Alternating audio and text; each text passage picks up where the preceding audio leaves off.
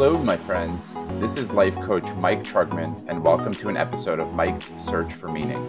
I'm after some big questions. Why are we here? What makes a fulfilling life? How can we grow individually and collectively? Each episode, I'll dive deep with leaders who are doing great work in the world and see how they organize their life. Books read, value systems, resources used, and stories that show how each of you can create the life and the world of your dreams. Today, I am joined by Elizabeth Solomon. Elizabeth Solomon is a certified emotional intelligence coach, communications expert, trained systemic constellations facilitator, and workplace strategist invested in equity and positive social change. Bridging business-oriented strategy and intuition-guided development, she has spent close to 2 decades at the intersection of organizational culture, storytelling, and leadership development, a place where transformation happens. Influenced by neuroscience, psychology, sociology, mindfulness, and a dash of the mystic, she helps individuals and organizations clarify their purpose, communicate authentically, and redefine business as usual. The founder of New Realm Coaching and Consulting, her approach is both data-driven and intuitive, grounded in the facts while embracing our humanity. In addition to one-on-one coaching, Elizabeth often consults with entrepreneurs and organizations on the overlap between brand and culture. A systems thinker and expert in human behavior, her work spans human-centered design, workshop facilitation, communication strategy, and team building. She is the co-host of Daniel Goleman's podcast, First Person Plural, Emotional Intelligence and Beyond, a former researcher and evaluator for the Great Place to Work Institute, and an inaugural member of the Teal Team, a group of like-minded professionals exploring new ways of being, working, and organizing. Additionally, I'll be donating to and raising awareness for the charity or organization of my guest's choice. This episode, I'll be raising awareness for Alianza DV. Any and all donations make a difference. Please join me in donating. The link is in the show notes. And if you couldn't tell by Elizabeth's bio, she knows a thing or two about how to human, and we explore a lot of different intersections in this conversation. I think the bulk of the conversation is spent on understanding the systems that we operate and how our way of being and doing is influenced by the systems. A lot of the very common systems that we are all part of in America are our family system, our educational system, capitalism, the influence of the government, and generationally too. Where did we come from? Did our great grandparents and beyond, did they experience poverty? Were they oppressed in some way? All of these things kind of smash together and influence the way that we are in the present day.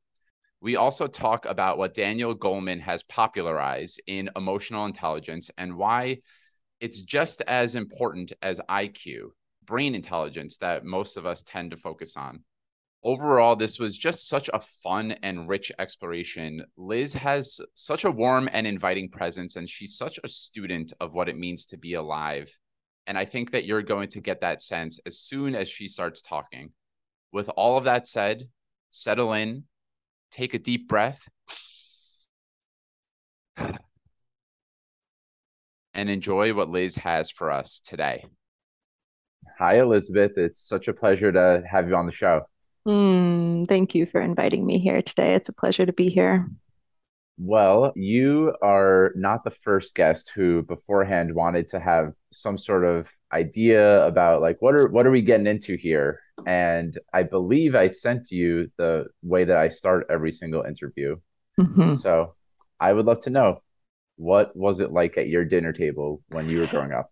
Yeah, it's such an interest. I thought that was such a beautiful question. And it actually makes me wonder if at some point after you record a lot of interviews, maybe you'll do like an audio montage of people's different dinner tables. I would love to be transported through people's different homes. I am an only child. My parents separated and divorced when I was 2 years old. So I went between 2 homes for my entire life. I am a product of the 80s. So I was sort of my childhood was spent in the era of frozen dinners and the microwave, and that all being a reliable food preparation tool. So at my mom's house, we used to eat dinner on TV trays in front of the TV, and a lot of like frozen meals. We'd have a lot of breakfast for dinner. And I just remember, and we would like chat and watch a show. I mean, who knows what we were watching? I'm sure it ranged from like DuckTales to Who's the Boss or whatever was, on at that point. And I go back and look at those shows now and I'm like, oh my God. And then my dad and I was at his house on the weekends. He would take me out to dinner. So we would spend probably Friday night at a restaurant and then Saturday night eating at home around the table. He was partnered with one woman for about, 15 years from when I was 10 to 22. So she was an influential part of my upbringing. And she is a really curious person. So dinner with her always looked like a lot of questions. She really sort of held conversation around the dinner table. But it's interesting growing up in a small family or as an only child, especially an only child with a single mom. I think it looks really different. And I say that just for context. Me and my partner now, my partner has 3 kids and I have 1. So I live in a house of a lot of children and we don't always eat dinner with them because there's 4 of them and we're kind of running around doing stuff. But I listen to the quality of their conversations around the dinner table and I'm just kind of blown away at the difference in dining with a big family. How would you describe what you were like as a child? I feel like I'm doing so much like inner child work these days. So many answers to that question. How would I describe what I was like as a child? Sweet, bossy. It's funny. I remember having a lot of like having a lot of like existential ponderings at a very young age. So I have some memories from a very young age of lying on my bed, staring up at the ceiling and asking questions like, what is existence? What is this? What is this thing? Or, what is this world around me? Who am I really? Where do I really come from? And I reflect on that a lot because I think those questions have driven a lot of just how I move through the world. And they are kind of at the foundation of a lot of my curiosities. I remember, having this interaction with my dad when I was little, where I was just like, and this is how I feel. And how do you, really getting into it. And he looked at me and he was like, whoa, you might be like a little too deep for me. And there's a lot in there, that was like a really hard thing to hear as a child. And certainly sort of been pulling apart the pieces of that and how that one moment kind of informed me. But yeah, I was asking a lot of big questions. I had a grandfather, my dad's dad, who passed away just before I was born. And I remember when I was about 9 or 10, I would take this big black and white photograph of him and I would light candles and kind of like talk to his photograph and almost like hold vigil or ritual for my deceased grandfather that I'd never met. These things seemed like totally normal when I was a kid. In hindsight, I'm like, well, it's like a really interesting sort of, interesting way to spend one's time. And yeah, I really appreciated creativity a lot of play, a lot of alone time, right? Being an only child. And it's been interesting to sort of think about how that's informed me too. And particularly, like I said, having a bigger family now and, living in a house of 6 people as someone who grew up with a lot of quiet time has been a really interesting and meaningful transition for me. So I hope that answers some of your question. But it answers a lot of it. Yeah. I mean, some kids play with doll houses and action figures and toys, and some talk to pictures of their deceased grandparents, Do both. I definitely was doing both. There was a lot of Barbies. There was a lot of Barbies. Don't be fooled. Yeah. I guess I tease. Your answer stirred a lot in me. It reminded me of memories of when I was a young child, and this is a little bit different than what you were saying, but I remember a lot of times before I went to bed thinking, well, eventually I'm going to go to sleep forever. Like, what is that? What does that mean? Like, I'm just going to die. My existence is completely gone. And what are we all doing? Right. I had that feeling. And for some reason, it also stirred in me when I watched TV as a kid, there were lots of things, but this is one specific thing I remember. A lot of the advertisements or the commercials, they seemed so overtly manipulative to me. And it was I would say to my parents, like, what why don't they just tell the truth to us? Like, what are they're it seems like they're making up some BS stuff there.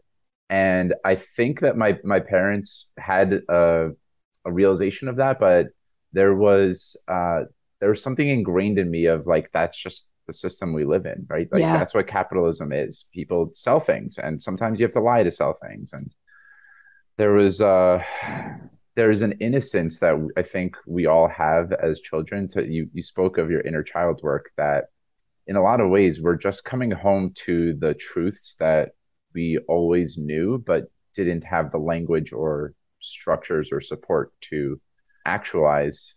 And so, I mean, Yeah. this actually, yeah, what does that stir up in you? It stirs up a lot in me. I just thank you for sharing that. And it stirs up a few things. It stirs up an awareness that having four children who gives me a lot of opportunities to sort of see how they are taking in the world. And I do think that, and of course it differs for every kid based on their kind of, neurobiology and their personality types. And there's so many factors, right, that sort of go into how we perceive things. But I do think for the most part, that when we're children, we're sort of perceiving with all of us, right? And so there's like a much deeper kind of inherent connection to like our body, for example, and picking up sort of somatic, feeling things, experiencing things somatically, right? And just as kids not even having the words for that, right? Or like language isn't even developed enough to be able to like fully articulate the depth or breadth of how we experience the world. But I was really resonating with what you were saying. And similarly, and it started to really come out for me in high school, and it came out specifically in the context of learning history, where I just, and I was like coming into some different forms of activism at that time, and Mm. was a teenager and was like learning about anarchy and growing up in this small liberal town. And but I remember just having this feeling of like, wow, I like see and feel these truths. Like I see and feel these truths, or I see and feel the absence of truth. And I'm trying to name that. And everyone keeps telling me to be quiet. Mm.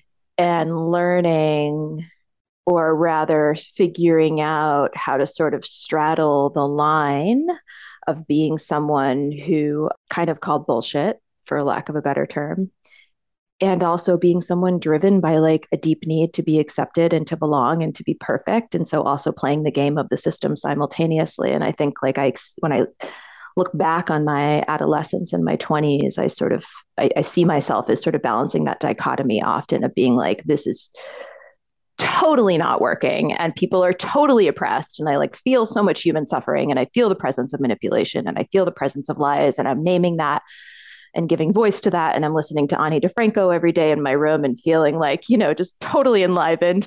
And then also feeling like I really want to succeed. I really want to do well. I want to get A's. I want to make money. I want to be part of this capitalist system. And, I think, again, that sort of negotiating between those two parts has been a big part of my journey. Mm.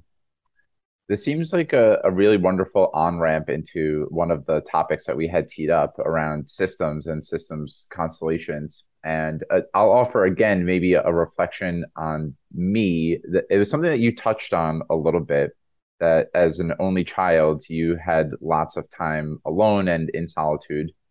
And I don't remember how much time I had in solitude as a kid, but I can certainly, with hindsight and reflection, realize I certainly craved it. I wanted a lot more alone time. And there was a way in which I felt that the system pulled everyone into like, let's collaborate, being with people is better, being extroverted is better, Mm-hmm. sure of yourself, confident, that makes you a more attractive partner. And another one of the ways that I'm coming home to myself is around like, yeah, I'm gentle, I could be awkward, I'm sensitive, Mm-hmm. I feel a lot. Mm-hmm. Those are actually standing in what is true for me is way more Mm-hmm. powerful than me trying to mold myself into some Mm-hmm. mythical ideal. And I guess it's kind of a long-winded way to get around like what are some of the ways that like what how would you describe systems and what are some of the ways that we are Mm-hmm. all influenced by them?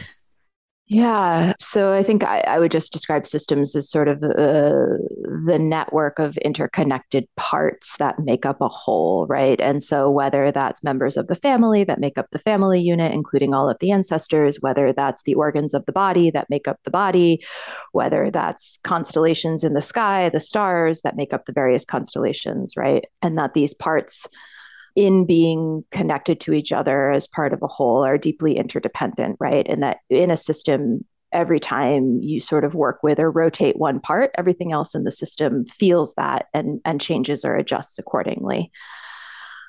When you were talking about that, and when I think about, the systems that sort of inform that value around being extroverted, being collaborative, one of the ways that I would think of that is, so for example, if we were working together in a coaching capacity and I was thinking about the systems that informed you, I'd probably start to inquire like, what if that is rooted in your family system? What if that is rooted in the larger societal system? Not that these things are completely separate. Again, we're all in one large system where everything's, it's like a network, an ongoing network of nodal points.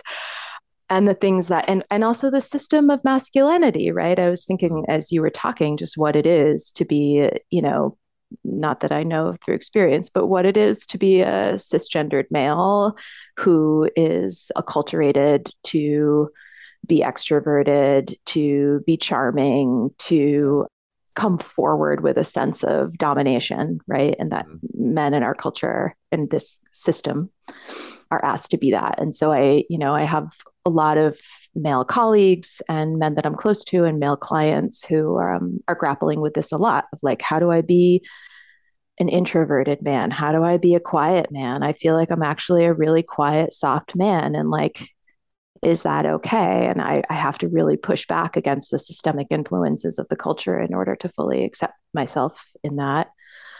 And the other thing that sprang up for me, and I do a lot of work in so systemic constellations, which is rooted in family constellations and thinking about the role of ancestral traumas. So in the family, those ancestors being our familial ancestors, but in an organization, those also being the traumas of the organization, right? So the sort of founding of the organization, the players involved, the land involved, the circumstances under which the organization was founded. I think all of those things create these kind of traumas and fractures that, when not looked at, perpetuate themselves as issues within the system. But I was thinking or wondering, a curiosity for me when you said that was, where in your ancestral lineage might have extroversion been a survival method? Where might it have been completely and entirely necessary as part of surviving or thriving or staying alive in the face of great trauma? And so, again, that's just a question that I would be asking through a sort of systemic lens. Hmm. Yeah, I mean this brings up a lot in me as well. I don't, you weren't really directly asking me, but I think it could be helpful for the listener to just be walked through like I'm like, let me directly ask you. Yeah. My initial gut reaction is that in my household, my parents and my sister highly encouraged me to be me. There wasn't a whole lot of pressure of like you're too X. Like there wasn't a whole lot of criticism there. There were tiny nudges around like, let's get you to be a little bit better at small talk, like normal parenting things, I think.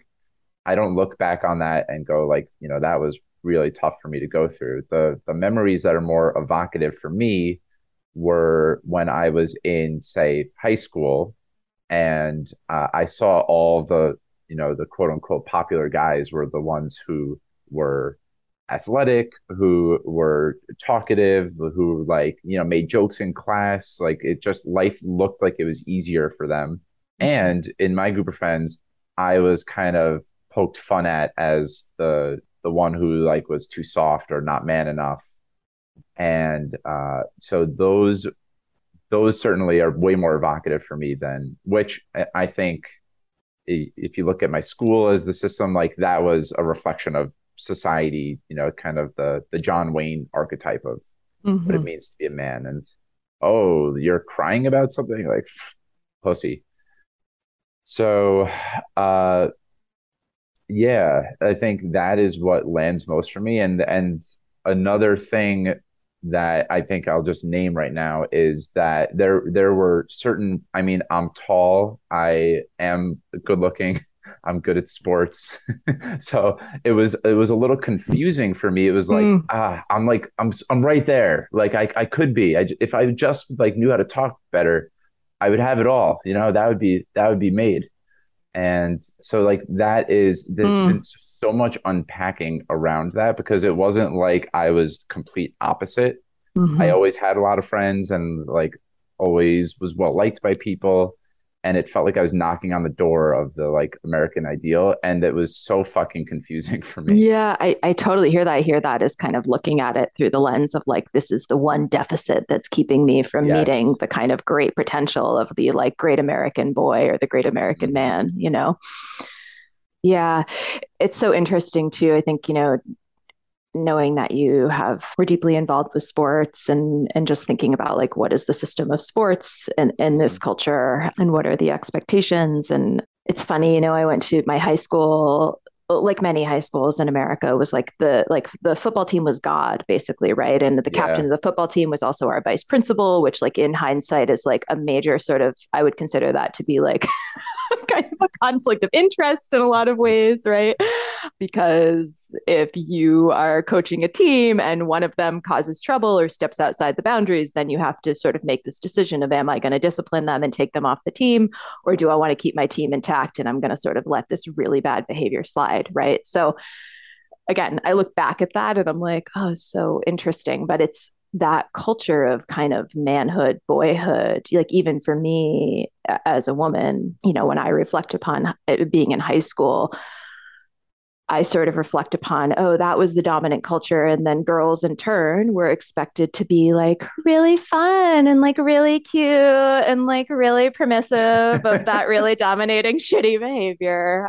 And I wasn't, And so I think for me, it also, I struggled with feeling like, and I think this relates a lot to like sort of thinking of masculine, feminine outside the confines of gender, right? But as two Mm-hmm. different kind of energetic streams and like how confusing it is, particularly when we're younger. And I mean, all of this is like so up right now and is like so shifting. And I'm like feeling so kind of incredibly blown away and like so positive about what's happening in our country at large around like gender fluidity and many people coming out as non-binary or transitioning and just really saying like, hey, like there's different ways I relate to my body and there's different ways I relate to sort of the streams of energy that dominate for me. And I think for me as a girl in high school, I often felt like I too struggle with sort of masculine aggression in its kind of most hyperbolic form and what that means for me to embody that as a woman. And there's just a lot. I mean, we could like do a whole Yeah. sociocultural exploration of that, but yeah. Mm. Yeah. Were you raised culturally Jewish? I see your last name is Solomon. Yeah, no, I was not. I was raised with like a void of like religious Uh-huh. practice. So it's interesting, my great grandfather was a rabbi. My grandparents were practicing Jews, except, they would eat shellfish on the Sabbath. And, there were ways they started to sort of slip out of the more kind of like Orthodox practice. And then my dad just like no real Jewish education, God bless him. We lit the menorah on Hanukkah, but that was pretty much the extent of it. And so that's actually been a really big sort of journey for me to say like if I want to inhabit that sort of part of my lineage or understand it, like I need to seek out that connection on my own. Mhm. Yeah. Yeah. Yeah. And one of the reasons that I asked, and one of the reasons it was a curiosity for me, is that it just brings into awareness there's so many different systems, right? So there's like we've already named, there's societal, the familial, there's the whatever school you attend, there or your workplace if you're working, there's Mhm. religion, there's so many things intersecting all at the same time, and it's a lot for us as one individual to process. But one of the things that feels alive for me, given what we've spoken about so far, is this: we're none of us are really binary. I mean, I would just, if I had to pick myself in one form or another with regards to introversion or extroversion, I am introverted. But in certain times, I mean, I could definitely be extroverted. And I'd be curious to hear you speak about polarities and how you think that pertains to effective leadership. Mm.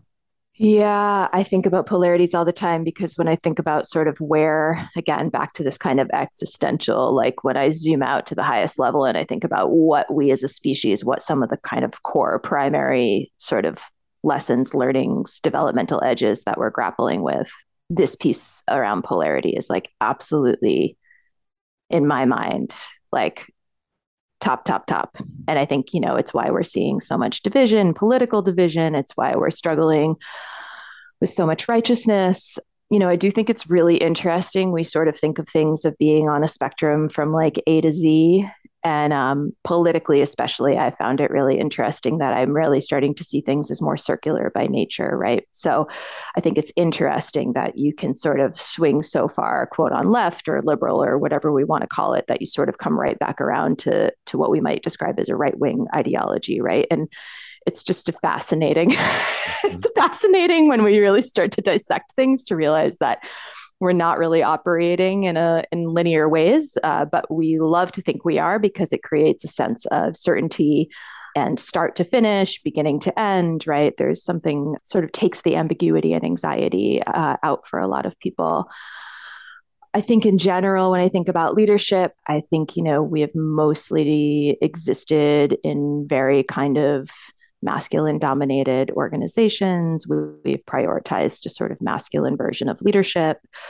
And so I really do see part of my work with leaders as helping sort of people integrate the many ways that they arrive at insight or make decisions, right? One being these more linear things around like spreadsheets, pragmatics, right? Like strategy, research, data, bottom line, all of these things that are a little bit more pragmatic or pin downable. And then helping them also access their own somatic awareness. What are the kind of other questions that they're asking themselves beneath the surface, right? Even when it might seem like a good idea as a leader to make a decision because all of the numbers line up, right? I think sometimes a leader can have that inner sense of like, something's not quite feeling right about this. And that's where it becomes more about moving into the expansive space of inquiry. What doesn't feel right about it? Where's that coming from, right? Does it not feel right because something's being triggered within us that we need to look at? That's our own stuff. Or does it not feel right because there's actually a deeper intuitive sense that this isn't the move or the decision that should be made for reasons that haven't totally shown themselves yet? And so I do see a lot of the work of sort of integrating the seen and the unseen, the mystical and the strategic, the left brain, right brain, masculine, feminine, however we want to talk about all that stuff. Yeah. Yeah. I'm wondering how you help. It could be yourself, it could be clients, people in your life, cultivate that intuition, especially I think I make up the story, and I think it probably, the story checks out. A lot of leaders are excellent at what they do because they have like spreadsheeted their way through all this stuff. Like they have really weighed down, like all the data is like my ducks are in a row. I can look at, I could point to this very concrete thing here. And especially early on in your career, like that is going to get you places in a lot of the roles that call for leadership coaching at some point. So I'd be curious to hear, some ways that you cultivate intuition in your life, or that you help your clients cultivate their inner knowing. Yeah. So again, I always want to make clear, and in the spirit of not being polarized myself, right, that like everything needs to exist and everything needs to exist in good balance, right? So spreadsheets, pragmatics, ROI. I think there's this sense when we're like, oh, we live in this capitalist society, money sucks. It's like, I don't know, does money suck? Money is just money. Our relationship to money is actually what deserves some inquiry, right? So, yeah, I would say so I'll talk about it a little bit in the through the framework of emotional intelligence and tell me if this is getting at your question, right? One of the things that we often say when we're talking about EI or sort of the need to develop EI is that people get promoted based on skills into levels of leadership and then they are dealing with other people, right? So there's like two aspects to making change in an organization. One is like projecting out like will this change serve the organization? Will it keep this organization, sustainable, viable, et cetera? Like, what are the steps we need to take? Like all of that kind of pragmatic planning, right? And then there's the other element of like, who are the people we need to influence, empathize with, work with, collaborate with in order to sort of make this change possible or drive towards this goal, right? And that's when we start to get into the relational space. And so I think like there are plenty of ways that organizations can continue to excel by making decisions that all are very good on paper. And I think what happens in some of these organizations is that there's a lot of turnover, a lot of people get lost along the way, right? And so even as they might be excelling financially in this one way, there's all of this sort of lost energy, lost resources when there is a lack of being able to actually move into the more kind of relational space and to be asking two questions at the same time of like, does this make sense in a numbers sense? Does this make sense in a strategic way? And also, what does this mean for the people around me? What does this mean for my team? What does this mean for me as a leader? How do I need to like shift and change and grow internally to meet this change? How do I need to talk to people about this? What's the input I should be getting?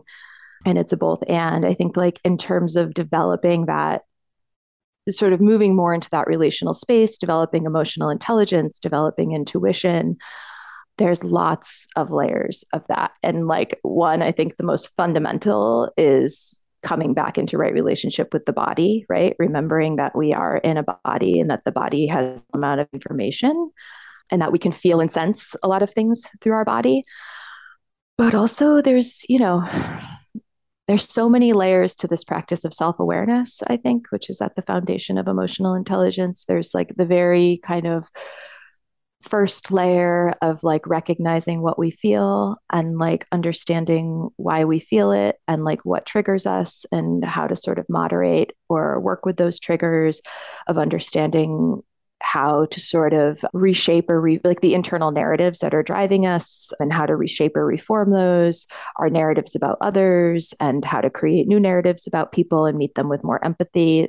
There's all of that. And I think what's interesting is I've been thinking about this a lot lately because I'm like, oh man, I've been on a long personal development journey through my life, and when I really think, and this harkens back to some of what we were talking about before we even hit record, there are so many tools, modalities, and practices out there to kind of understand the forces by which we are conditioned, right? Whether that's childhood, whether that's ancestral, systemic, political, all the biases, the traumas, et cetera, to understand those and to heal them, quite honestly. And I think part of coming in touch with our intuition is a process of healing. I think the things that cloud our intuition are ways that our nervous system is very stuck in fight, flight, or freeze. It's really hard to be in a state of listening when that's true, right? And we all have places where we're stuck in that from traumas that we both know and don't know. I just lost my train of thought, but I wanted to just breathe for a second. And I mean, there's a lot in here. I know. I could really, yeah. Yeah. It's funny. I think this piece about intuition It's such an interesting word, and I grapple with using it sometimes Mm, because I think people are like immediately sort of, particularly people who work in a sort of corporate, more linear environment, right? They're like, oh, that is some witchery, and that is reserved for people with very special powers. Now, I do believe that some people come into this lifetime with incredible amounts of intuition that shows up like clairvoyance or talking to spirits, however that looks. But every single one of us is an intuitive being. I just like want to say that because I think there's no like, we all have a kind of deep inner knowing. And when we can kind of, it's almost like dusting off a diamond, right? When we can kind of dust off the things that get in the way of really hearing that and understanding that. And when we can begin to do the inquiry of like, okay, when I hear an inner voice, what part of that is my intuition, like a real deep inner knowing that's guided by some like larger mm, soul spirit essence that I'm not even sure I could name or put words to. And what of that is my shadow talking and is like actually quite a lot of psychological projection based on some like wounding that I haven't totally looked at, right? And I don't think it's as easy as we get messages or we don't. I think it's that we sort of have awareness or we have understanding, and then we need to look at that and go even deeper with it and say, where is this informed by? And I know for me, when I am truly operating from a place of a like deep inner soul knowing, I can feel it in my body, feels different in my body. And there's just like an entire kind of emotional state that overcomes me that I'm like, and often it's like a state of feeling really kind of expanded or a state of love, quite honestly. And a deep state of, I feel it as like a deep state of alignment versus other moments where I'm like, this is true. And I'm like, oh, tricky little ego. I see you trying to, you can feel my little ego in there, right? Trying to like mm, assert truth around something from a place that's actually much more defended. mm. So I hope that answers some of your question, but God, there's so many things that we could probably have entire podcasts about, like 8 of the things that you named there individually. But two things are coming to mind for me in this moment. One is just something that I think I want to name as a practice that I use with my clients. Sometimes I certainly use it with myself. And I think I certainly have the tendency to think really big on things. Like when I hear a new idea, I'm like, what's the next huge choice I can make in my life that I'm going to tap right into my intuition. And it's like, all right, like I use my inner knowing there. And what I have found really helpful as a practice for me is like, what are some everyday, if I check in with like my, what's happening in my body when I make an everyday decision. For some reason, I don't even have a dog, but I grew up with a dog. I can imagine like if I move towards my dog, there's a lightness that is moving through my body. There's something naturally comforting about that. Or like, I don't know, deciding whether or not to call my dad because I haven't spoken to him in a little bit. Or there's so many choices that if we slowed down, we would realize it's not only because it makes sense because of the data or like the ROI would be great. Like those, like you said, those are really great things, powerful tool, all for it. But there are so many times in our life that we are doing something because it just inside it makes us feel some type of way. yeah. So Yeah. I want to just name a practice that I yeah. often use that comes from this body of work, the systemic constellations. So, just briefly, constellations work is something that I've been studying pretty intensively for the past couple of years. And I'm using more and more with my clients. And it's a way, you mentioned internal family systems, right? Or we've been talking about systems. It's a way of setting up representations. So sometimes that looks like taking objects on a table. Sometimes that looks like putting pieces of paper on the ground. Sometimes that looks like working with a group and having people step in for different elements of a system, right? So in a family system, if you're struggling with an issue or if you want to understand sort of the dynamics between members of the family, you would have a representation for dad, I shouldn't even say for dad or for mom. That's a very heteronormative way of even describing that. But for parent or caregiver one, for parent or caregiver two, right? The grandparents, whoever you want to put in. And based on how those objects arrange in space, you start to understand what is the relationship between them? What's the distance? What do I feel when I stand in this part of the system and look at all the other members of the system? So one of the things, and that's a very somatic awareness practice, like you're saying, often when we're representing in a constellation, what we're doing is we're stepping into an element of a system and we're reporting entirely from what we feel, not what we think, not the stories that might be coming to us, but what do I feel when I stand in this part of the system? One of the things I've been doing in the context of decision making, right, when I'm struggling with making a decision, and say it's like a client decision of like, do I want to take on this contract full-time, part-time, or not at all? I will write down those three options very clearly on three separate pieces of paper. I will fold them up. So I don't know what they are. I will shuffle them. And then one by one, I will place them to where I think they belong on the floor. And I will go stand on each of those options and just take note of what my body feels. And for me, one of the sensations that often occurs when I'm standing in something that does not actually feel like it's totally aligned with what I need or want is like nausea, tightening of the throat, like those bodily with that intention to stand in that thing, those bodily sensations come instantly.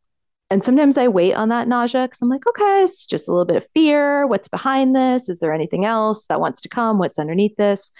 And I just start to say, what do I notice in the room? Like, what's the quality of my vision standing in this part of the system? What am I smelling, sensing, feeling? Do I have access to all of me? Do I feel anxious? And this has been like a powerful tool for gaining insight into kind of what the operational forces are, particularly when I'm in a place where I can't shut off my analytical mind, you know? Yeah.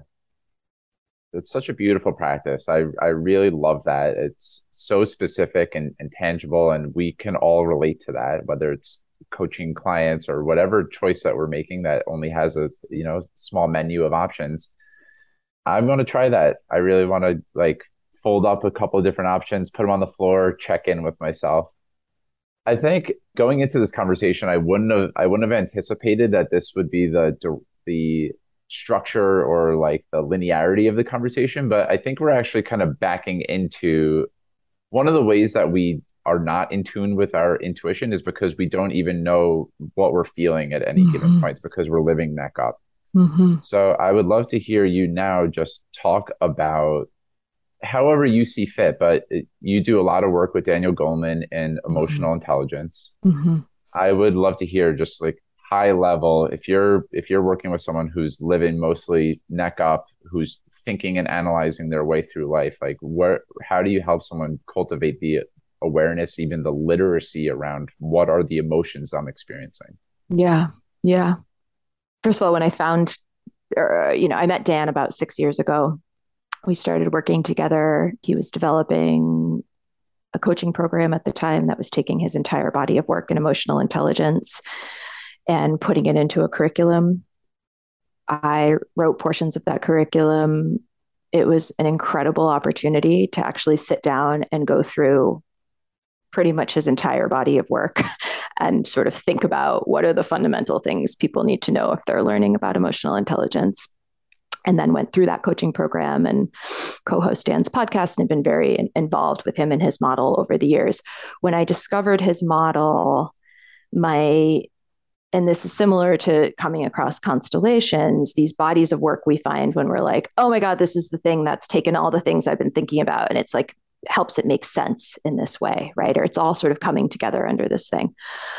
So the foundation of emotional intelligence is self-awareness, right? And it is naming or understanding what we're feeling, right? And I think people come in at very different sort of, I don't even want to say levels of self-awareness. It sounds a little bit hierarchical, but with very different tools for building self-awareness naturally on their own.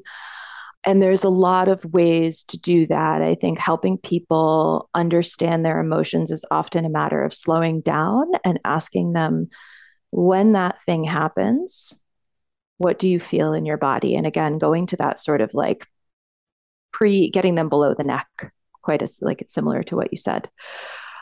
I think with time, as people practice naming their emotions more and more, then there becomes a deeper practice of understanding, there's the primary emotions, right? Sadness, anger.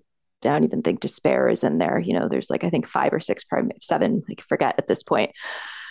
But with time, I think people gain a lot more understanding of the nuance of emotions, right? And to be able to say, oh, it's sadness, but it's like this particular quality of sadness. Oh, it's grief.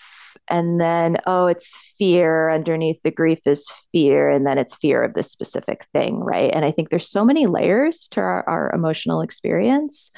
One of the things that we talk about in constellations often is this concept of secondary emotion and primary emotion. And so when working with a client, the way that secondary emotion might express itself is almost like a hamster wheel, right? Like, I'm mad because of this, I'm mad because I'm mad. And it's like helping people slow down enough to be like, what's underneath the madness? Like, what's causing the rage?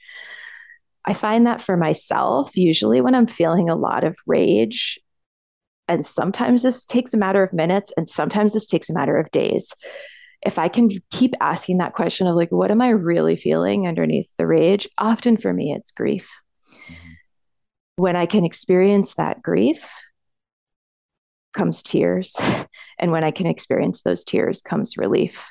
Even though grief, we might think of it as like a hard or painful emotion to sit with, I think we recognize the honesty of our own emotions, that when we name them, there is a palpable sense of relief in our bodies. And so part of working with clients is helping them find that, right? Like how do you name your emotion? And then when you name it that, what do you actually feel? Even if it feels sad, does it feel like a giant exhale in some way? Because the thing that you were trying to push away, you're finally welcoming in.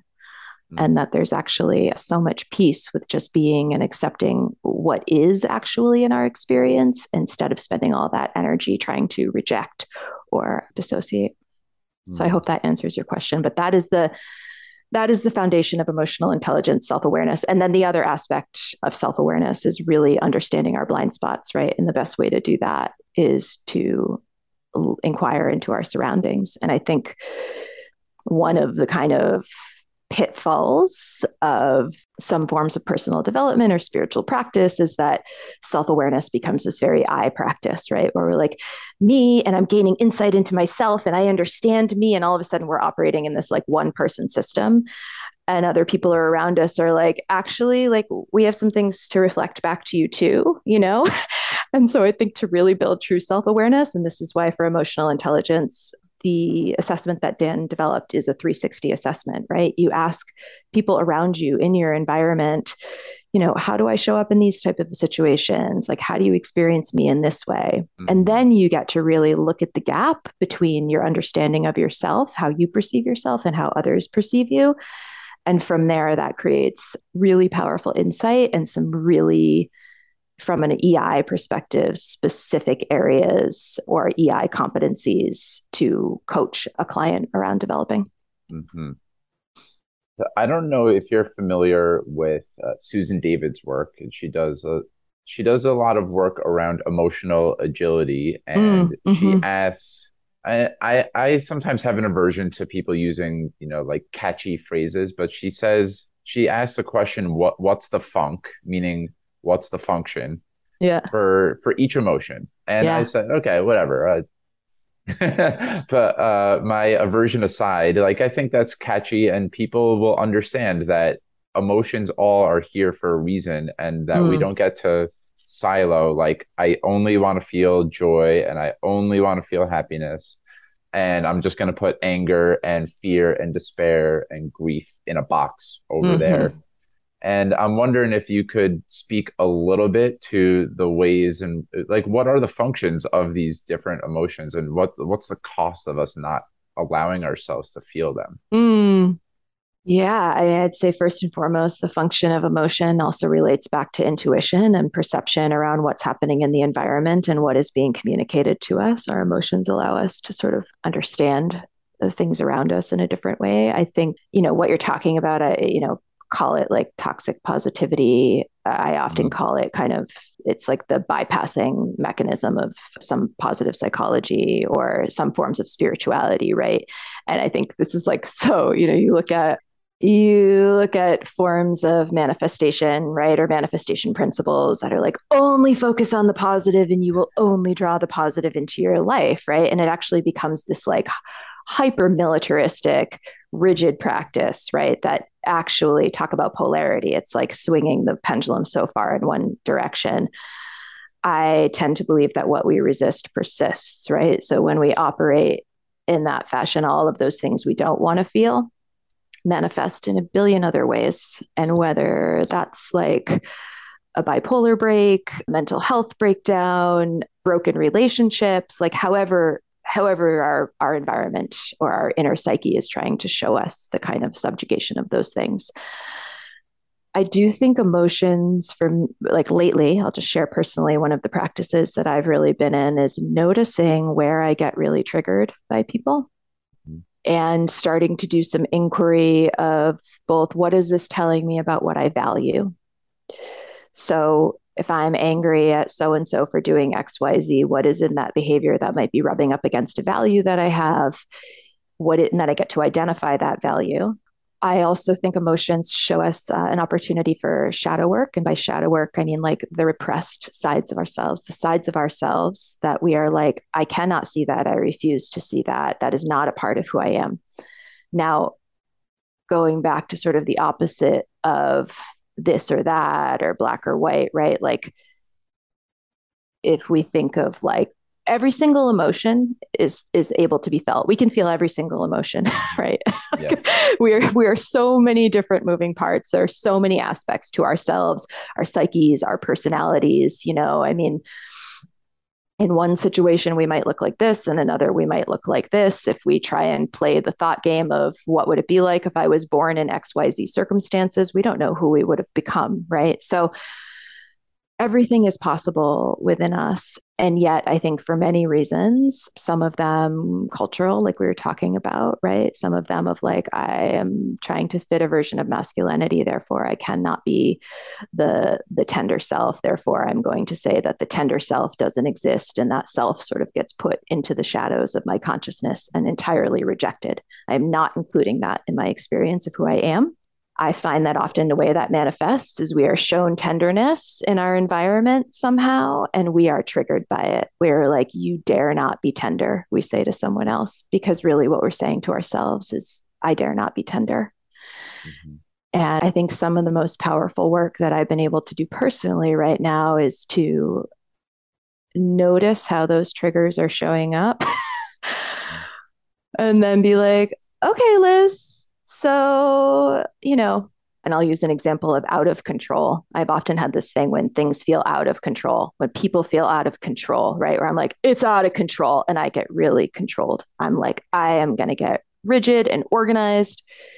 Mm, And lately I've been just like looking at myself and being like, you're out of control. What does it actually feel like to look at myself in the mirror and say, that's a possibility for me to be out of control? I know that's possible for myself. That's a part of me too. And again, back to this sense of like how I experience healing or release in my body, there's often like a nervous system settling when I can like really acknowledge that I am that thing too. I'm like, oh, that's relieving. yeah. And then it all becomes this kind of like funny cosmic joke. You're like, that's so funny and tricky that I get presented things in my experience that I'm like, no, no, no, no. And then the minute I'm like, yeah, actually, then I'm like, okay. Very, very tricky mirroring process that we have going on here. Mm. Yeah. I'm gonna make this about me again for a second. Please do. Please do. Please do. I just know that it really pertains a lot to what you were saying, and there is a way in which I'll just get into the explanation. There was a time, it was probably in the last 2 months, that my wife told me that someone that we knew bought a roughly like $1.7 million apartment. Mhm. And my response to her was, "Oh, that's great." And she could tell beneath that there was some sort of harsh judgment. And what was really happening in me was I was really fucking angry. Like, Mhm. why? That is ridiculous. Like, given what's happening in this world, but you're buying a $1.7 million apartment. Who the hell do you think you are? And I brought that to my coach probably a few days later, and it's just like I was really angry, and I tried to mentally override my way out of it, like, Mhm. oh, it's a night, it's his money, do whatever he wants, like, good for him, blah blah blah. And this question around like what do you value, well, it was very alive for me there, because underneath the anger, when I allowed myself to just hear the anger, there was a little bit of sadness and grief. Mhm. And what it was really pointing me to was my value of I want fairness and equality in the world. Yeah. I want everyone to be able to have the life that they want to have. Yeah. And if I didn't take the time to slow down and tune into that, then I would just be walking around angry and reactive and triggered a lot more, Yeah. if not all the time.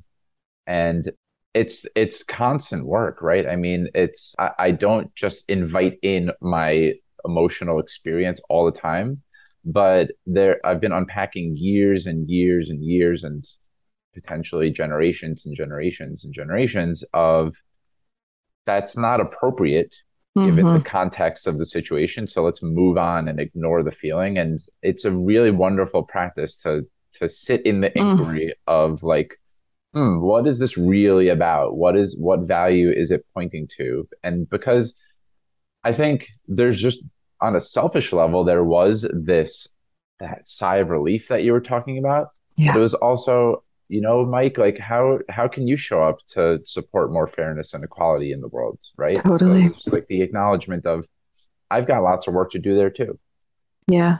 It's so interesting. I'll expand upon that in thinking about this example of crazy. And when I say crazy, such probably not the right word to use, but I think in the presence of people who I experience to be like incredibly all over the place and fiery and righteous and like there's just this like a lot of fire, right? That's when I get really like, whoo, all better buckle our seatbelts and hold on, right?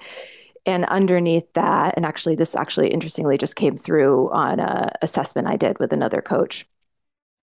It's like, what is the thing? And I'm like, oh, it's about safety for me. Mm-hmm. I value safety.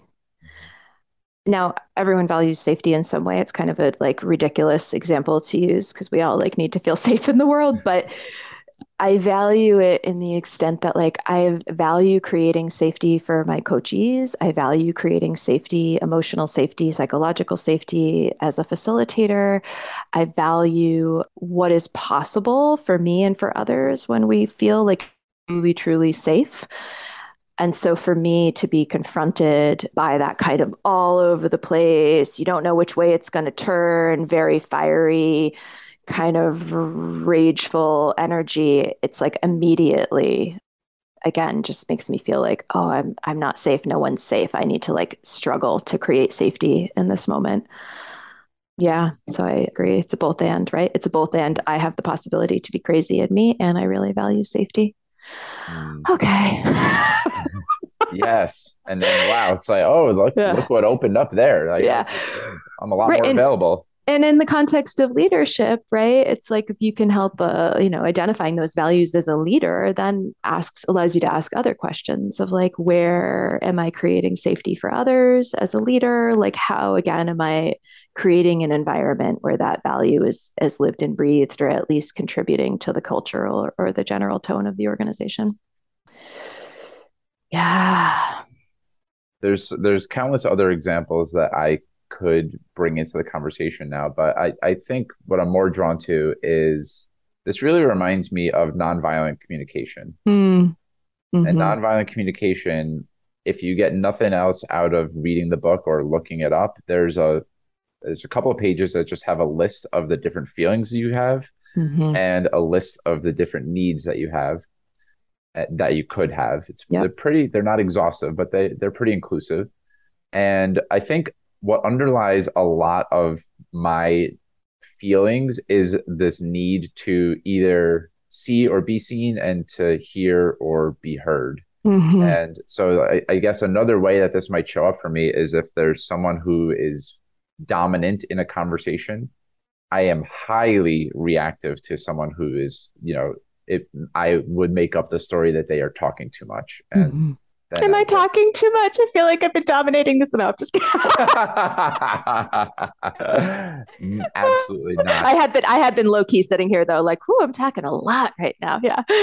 I love doing this in an interview setting. I am like, I soak this all in, right? Yeah. I Yeah. get to interview people and soak in the wisdom of all these different things I care about.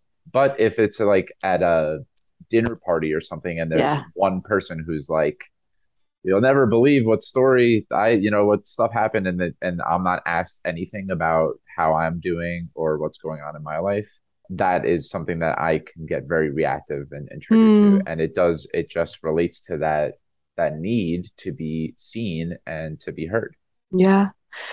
Yeah. And I hear that too as you're talking, the word that sort of that is value around reciprocity, right? Mm-hmm. And this is actually one of the kind of foundational core tenets of systemic constellations is looking at like systems. In order to flow smoothly, there needs to be clear and balanced give and take. There needs to be a flow, actually, right? So just thinking a little bit about like both that need to be seen and to be heard that you're identifying, and also that sense of like what happens when one person is doing all the giving and the other's doing all the taking in that instance of like time, energy, and attention. And how does that actually create a sort of systemic imbalance that is creating disrupt both in our individual system and in the group that is kind of a part of that experience, right? And I mean, this happens all the time. I'm just thinking about in organizations, right? One of the reasons we're talking about psychological safety in organizations is because we're like, oh, some people are talking an awful lot and others aren't talking at all. And that's actually like a block to the system flowing as smoothly as it could be or progressing in the way. Mm-hmm. And it needs to be. Yeah, I appreciate that you brought in nonviolent communication. It's interesting. It's a body of work that I like have obviously ingested over the years and looked at, and I think it's really valuable. And I also know that it's not something I have deep expertise in, like as a sort of format or a modality, but I know that people have gotten an incredible. I know a lot of people that have benefited so much from NVC. As a client, a lot of my coaching has been around understanding what am I feeling and what are the needs, and it's directly attributed to nonviolent communication. I mean, that is what a lot of my work has been. And I mean, I'll share another example, and then I would love to steer the conversation in like a slightly. There's some dots that I'm wanting to connect in my head here, but when I first started working with, and my coach Yotam Schachter, there was my goal was very one track minded around. I work in accounting right now. I know that I want to be coaching and working in people development in some way. Let's get me there, right? Like that's the goal, and I will be much more fulfilled and satisfied when I am coaching full time. Mm-hmm. And he is really, really, really massaged into me like, what need is that meeting in your life? Yeah. What, like, if you were coaching full time, what would be the best part about that? And it's such a simple question, but it's like, oh, like I would have intimacy and deep connection and a sense of impact and belonging and all these wonderful things. And it's okay, great. Like, how are those available in your life right now? Mm-hmm, mm-hmm. Or what are the other places that you can actually cultivate that might take some of the pressure off looking at coaching as kind of the be all end all of your emotional and spiritual satisfaction. Mm-hmm. Yeah. And there was a way in which my ego did not want to let go of like, no, being an accountant is not a meaningful job. It's not an expression of I even like dress it with fancy personal development. I'm not in my zone of genius. I feel like I'm rotting away a little bit slowly, but I feel like the best part of the work that I've done with him is that I am at all times I'm scanning for what are the things that I most value and how can I infuse them into my life as it currently is Mm. without it being like, 3 years from now I will be there. And there's a way in which like long-term thinking that you and I have jived a little bit on long-term thinking, how Hmm. that's a really beautiful thing Hmm. that I know that, at some point in my career, I'll probably be there, but it does start from a place of, well, like, let's start living that right now. So Yeah, there's so much in there too of like dropping from like the specificity of a thing to the essence of a thing, which I think is so important. And again, moving from kind of the head, right, which is like yes, operates in this like intellectual psychoanalytical mode where it's like X is Y or Y is Z and is A causing B. Da, da, da. We get so jumbled up in there, right? To below to like what is the essence of a thing. And I think that question's so valuable. It reminds me a little bit of a conversation that some colleagues and I were having last night as part of this group I'm a part of called the Teal Team, which looks at Teal as like sort of way of thinking about restructuring organizations like a around the Patagonia. actually I don't know if Patagonia is teal. They have a lot of teal principles though. So the teal principles are evolutionary purpose, that the purpose of the organization and our individual purposes are always evolving and sort of attuning to that and making sure that's aligned. Holism, creating work environments where our sort of whole self is welcomed in, right? And we're making space for the whole selves of others, and self management. So distributing leadership and power. And we had this conversation last night. I think there were probably about 8 of us on the call. Some people work in organizations, some people are coaches and consultants outside of larger organizations. And the question that we posed at the end is what do we see as the future of teal, of organizations moving towards this paradigm, right? Knowing that even the organizations that want to move towards this paradigm are having some blocks and troubles along the way. And someone mentioned, power. And it's interesting. I think about power all the time, right? I mean, how can we not? We're like Mm-hmm. living in a time of being like power and leadership and corrupt power and too much power and who has power and what is the power through data and social media that's being held over us that we don't even know about, and vaccinations and who has the right to say, and abortion, right? It's like we're in the great reckoning with power. But one of the questions that I was posed last night and have been thinking about a lot is, I think that the question that the team posed was, well, will organizations, will leaders en masse ever be able to sort of give up that deep desire for power that encourages things like very traditional hierarchies, a very kind of power over mentality, micromanaging, right? All the things that sort of contradict these greater cultural movements towards creating workplaces based on like more autonomy and empowerment and et cetera. And I was wondering, I was like, I do, again, like the need that is met, like what need is met through power? And it feels like part of it is a need for clarity, a sense of groundedness, like we could say control, but it's like what's underneath control, right? What do we really feel when we have control? We feel kind of like aligned in some way, right?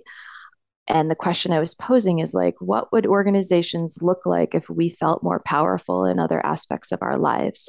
Where are we over asserting the use of power in organizations or have sort of these dysfunctional relationships to power at the level of leadership as a mask for all the other ways we feel powerless? And I think that some of the reason, and this is just me working this thought out, that we feel powerless is like a great disconnection with some of the things that we're talking about here, like the deeper aspects of like the soul, of nature, of our place within a greater system or cosmos, of time as being like deeper and more elongated, of, the power that comes with seeing ourselves as kind of a piece of a much larger trajectory or network of relationships. And so it's reminding me a little bit of this sense of like, what is the essence of the thing that we're like, what is the essence that we're actually trying to achieve? And what are the other places and spaces that we could achieve that, or whether other ways we could achieve that in this moment that wouldn't have us seeking to exert it over there or have it over there or be a coach, because then our life is going to be fulfilled, right? Yeah, so that was a bit of a tangent, but some of what I've been thinking about. I kind of, for some reason, I'm having the temptation to kind of just word vomit a couple of different questions at you, and yeah, I would love for, almost in the way that you did with your intuition, where you put the three answers on the floor and you feel into it. I would love for you to just you feel into which feels most alive for you, and we can go in that direction. Mm. One thing that we've named a little bit, but haven't really done a deep dive around is healing work. Mm-hmm. And I would love to know some of the healing that you have done or that you would invite folks into. So that's one, the first option on the menu. The second, we have spoken a lot about how we've spoken about emotional intelligence and a lot about how the system influences the individual. And I would love to flip it around. How can a leader influence the system? And then the third thing that I am sitting with right now is, I think before we hit record and in my research of you, you talked about the world that you are envisioning, that you're excited to create, and that while it might not happen in our lifetime, you're optimistic that it will get there at some point. And I would love to hear, what is that world that you are excited to create? I know those are wildly different questions, but yeah. It's interesting. The healing one is something I've been thinking a lot about lately as I've been like reflecting on my own journey. But I'm going to start for a minute with the piece around individuals or leaders influencing systems. And I think we'll come back around. So, and this is where emotional intelligence becomes so wildly important. I think, in order for a leader to influence a system, there's a lot of modalities to draw on. The first, I think, is like systemic constellations, understanding truly at the deepest level what are the patterns within this system, what are the relational dynamics that have been repeated over time. I think sometimes, if we are trying to push change in the face of something, of a dynamic that we haven't fully named nor come to understand, then we keep getting our efforts keep getting hijacked in some way, right? And we sort of are like, I can't understand why. It's the people don't want to change. Like, nobody likes change. Everybody's blah blah blah. So I think, again, this is constellations can really help us understand, like, what are the patterns that are happening in the system? How are people actually relating? What are the unspoken rules, values? What are the traumas, et cetera? And really expanding the timeline of our understanding around the system. Emotional intelligence, again, becomes this sort of piece that helps us think about, we talked a lot about self-awareness, what's like our inner experience, but the other competencies of emotional intelligence, one, for example, is organizational awareness, having an awareness of what different roles and functions do different people play within the system, who are the players, and this gets back to constellations too. What are people's relationships to one another? If we're really looking to institute change, who do we need to collaborate with, get on board, right? And then we're moving into the competence of emotional intelligence of influence itself. How do we influence someone? There's lots of ways to do that. I think influence, certainly, like anything in the world, has a shadow side, right? Of like the manipulation, right? We manipulate people into doing things. That's really not influence. Influence is much more rooted in empathy. How do I understand what you're feeling, how you think, what you want in the world? How do I engage you as like a coach or a mentor, right? Another competence of emotional intelligence, in conversations about what you find meaningful. And then how do I draw the dots between what you find meaningful in this change that I am trying to enact or propel, so that you are intrinsically motivated to come with me? How do I do deep listenings as a leader? So I know, as I'm trying to make a change, is my plan the best plan, right? Maybe not. I mean, some, and the larger the organization you have, the more disconnected leaders are from the people on the ground who really know best around some of the kind of pragmatic operational pieces of what's going to work and what's not going to work. So without like running through the whole model of emotional intelligence, which again, I just find Dan's model to be so brilliant because it gives us these kind of concrete buckets to think about developing competences in.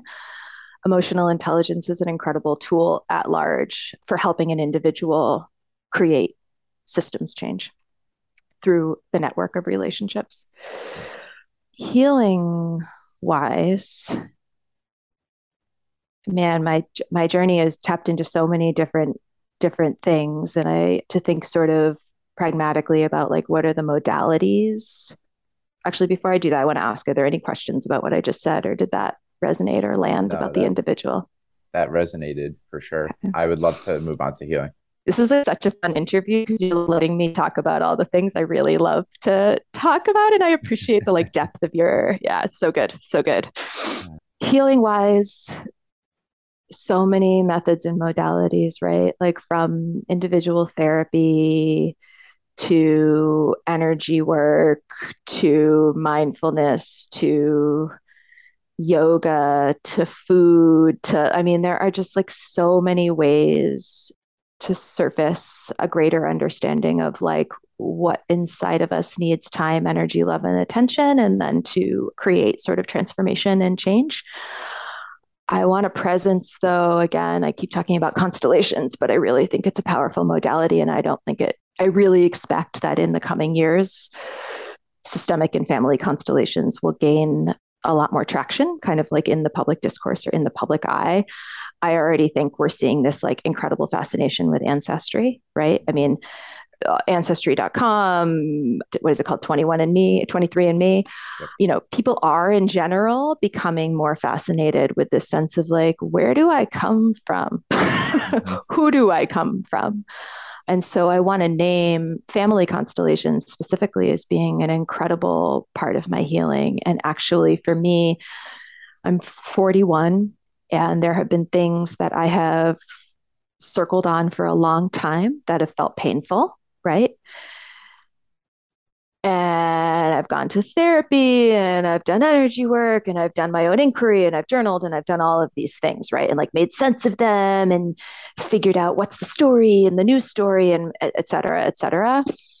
But there have been some things for me with family constellations where the healing has happened so quickly, so rapidly on things that have been stuck for so long, you know, particularly, you know, my dad and I have had a very complex, very loving, but very complex relationship over the years. And even with the tools of emotional intelligence and the tools of mindfulness and sitting down and trying to cultivate compassion for him and to sort of get out of my fixed narratives about what's happened between us and see him as a whole person, seeing him represented in a constellation by someone who does not know my dad and the things that they were reporting from that representation and the way the representation of my dad in that constellation moved in time and space helped me understand him in like the deepest level of like my body.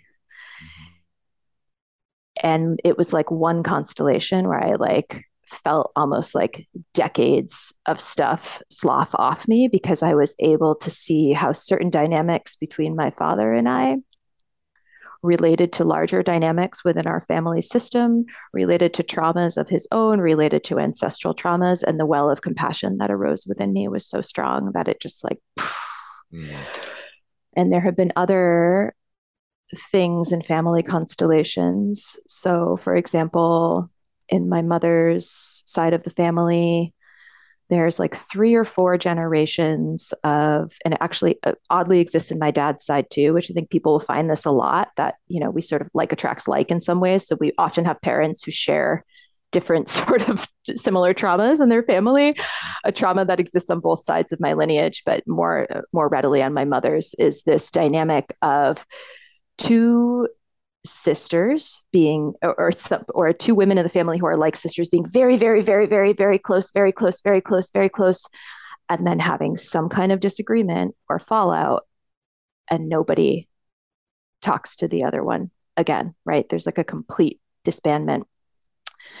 My cousin and I, who was like a sister to me growing up, we watched this happen in our family, and we were like, this is not going to happen to us. We are absolutely not going to let this division happen to us. And now, lo and behold, we haven't spoken in 6 years. So this created an opportunity for me to say what larger systemic forces are operating here, because obviously this is a pattern that's continuing to repeat itself, even with me and my cousin, who are both really committed to disrupting patterns and growing and navigating conflict. One of the things that I learned in doing my ancestral history is that my great grandmother, who had one child, my grandmother, when my grandmother was, I think she must have been like 10, 11, 12 years old, my great grandmother must have had an affair. I would assume it's an affair, got pregnant, and left my grandmother to go to Boston and have the baby without anyone in the family knowing she was pregnant. Moved back up to Maine, which is where my family was, and gave that baby up for adoption. No one in my family knew this. Okay. So, and I ended up going into ancestry.com. And once this like came to my attention through the constellation that there was an ancestor who hadn't been included, I started doing a ton of research. I found all of the adoption records, and my teacher, Leslie Nips, who facilitated my constellation, we went and did another constellation around it. And she pointed out to me, she was like, oh, there's this incredible trauma that was caused in that situation of one daughter gets the family and the other doesn't. And no matter how connected they are by DNA, they actually can't stay connected in the kind of lived reality because they didn't even know each other. So this was like a secret baby. This girl grew up down the street from my grandmother, meaning my grandmother had a sister who grew up down the street from her that she never knew. They never knew each other. And just that constellation and surfacing that awareness and working with that ancestral dynamic, though my own cousin and I haven't actually come back together, relieved for me internally all of those feelings of like rage against my cousin. Who's right? Who's wrong? Who did what? Whose fault is it? You're like this, but I'm like this. Maybe it's me. Maybe it's you. It was like all of that just kind of dissipated because I was able to sort of understand something that was causing me pain and the context of a much larger dynamic within the family system. And that actually a lot of the pain that I was experiencing was on behalf of my ancestor for whom this sort of trauma of separation was very real. Mm.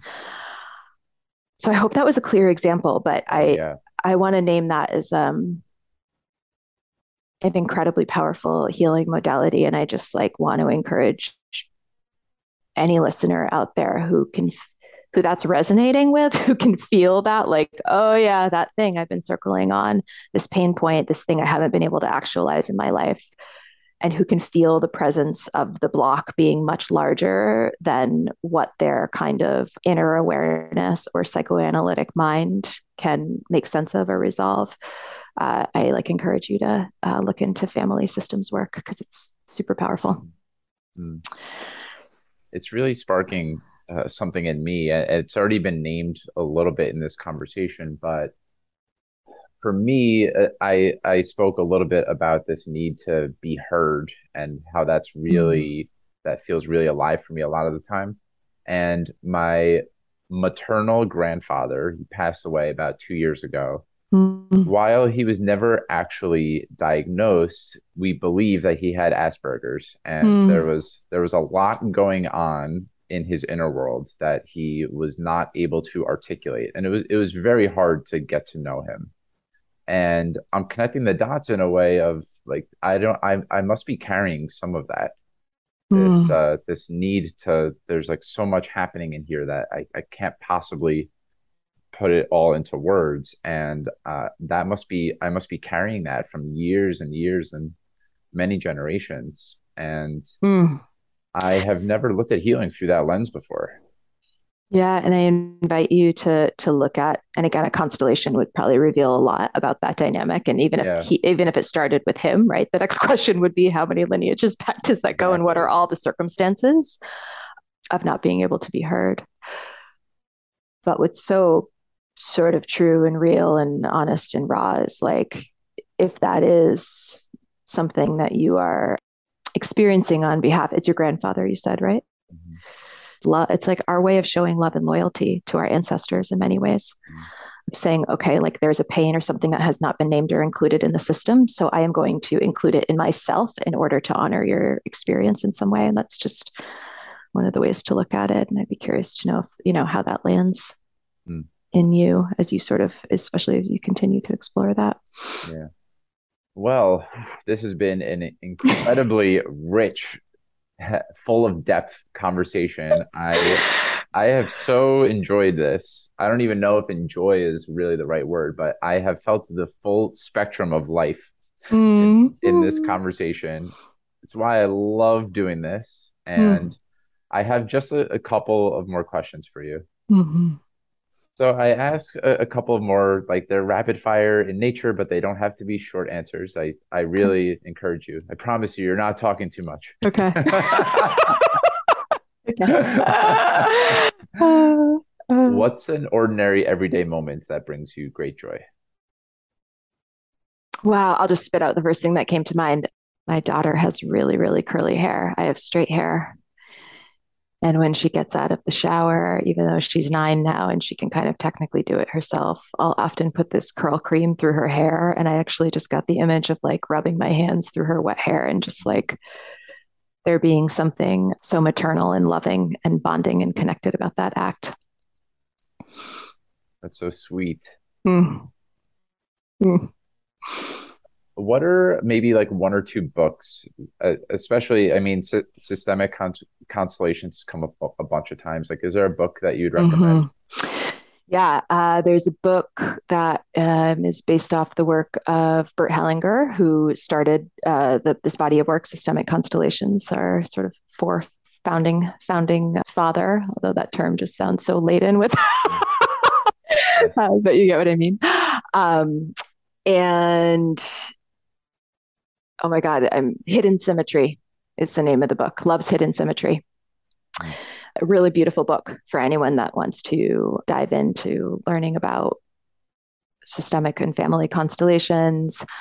Another book I'm reading, which I'll recommend right now that relates to some of the conversation we had around shadow work, is a book by Debbie Ford called The Dark Side of the Light Chasers. And it's really good. It really like is clear about what this whole body of work called shadow work is, and emotions, some of, you know, where our emotions are actually projections and how to do some of the integration of that shadow. So that's another really good book. And let me think, can I spit off 3 more? Can I go there? Okay. Oh yeah. I would also recommend one of the most influential books I ever read. Actually, oddly, one of the first books I ever read that felt influential was Old Man and the Sea, which is so funny in hindsight. I should probably go back and read that and see what in there was actually like totally pinging, because I don't remember.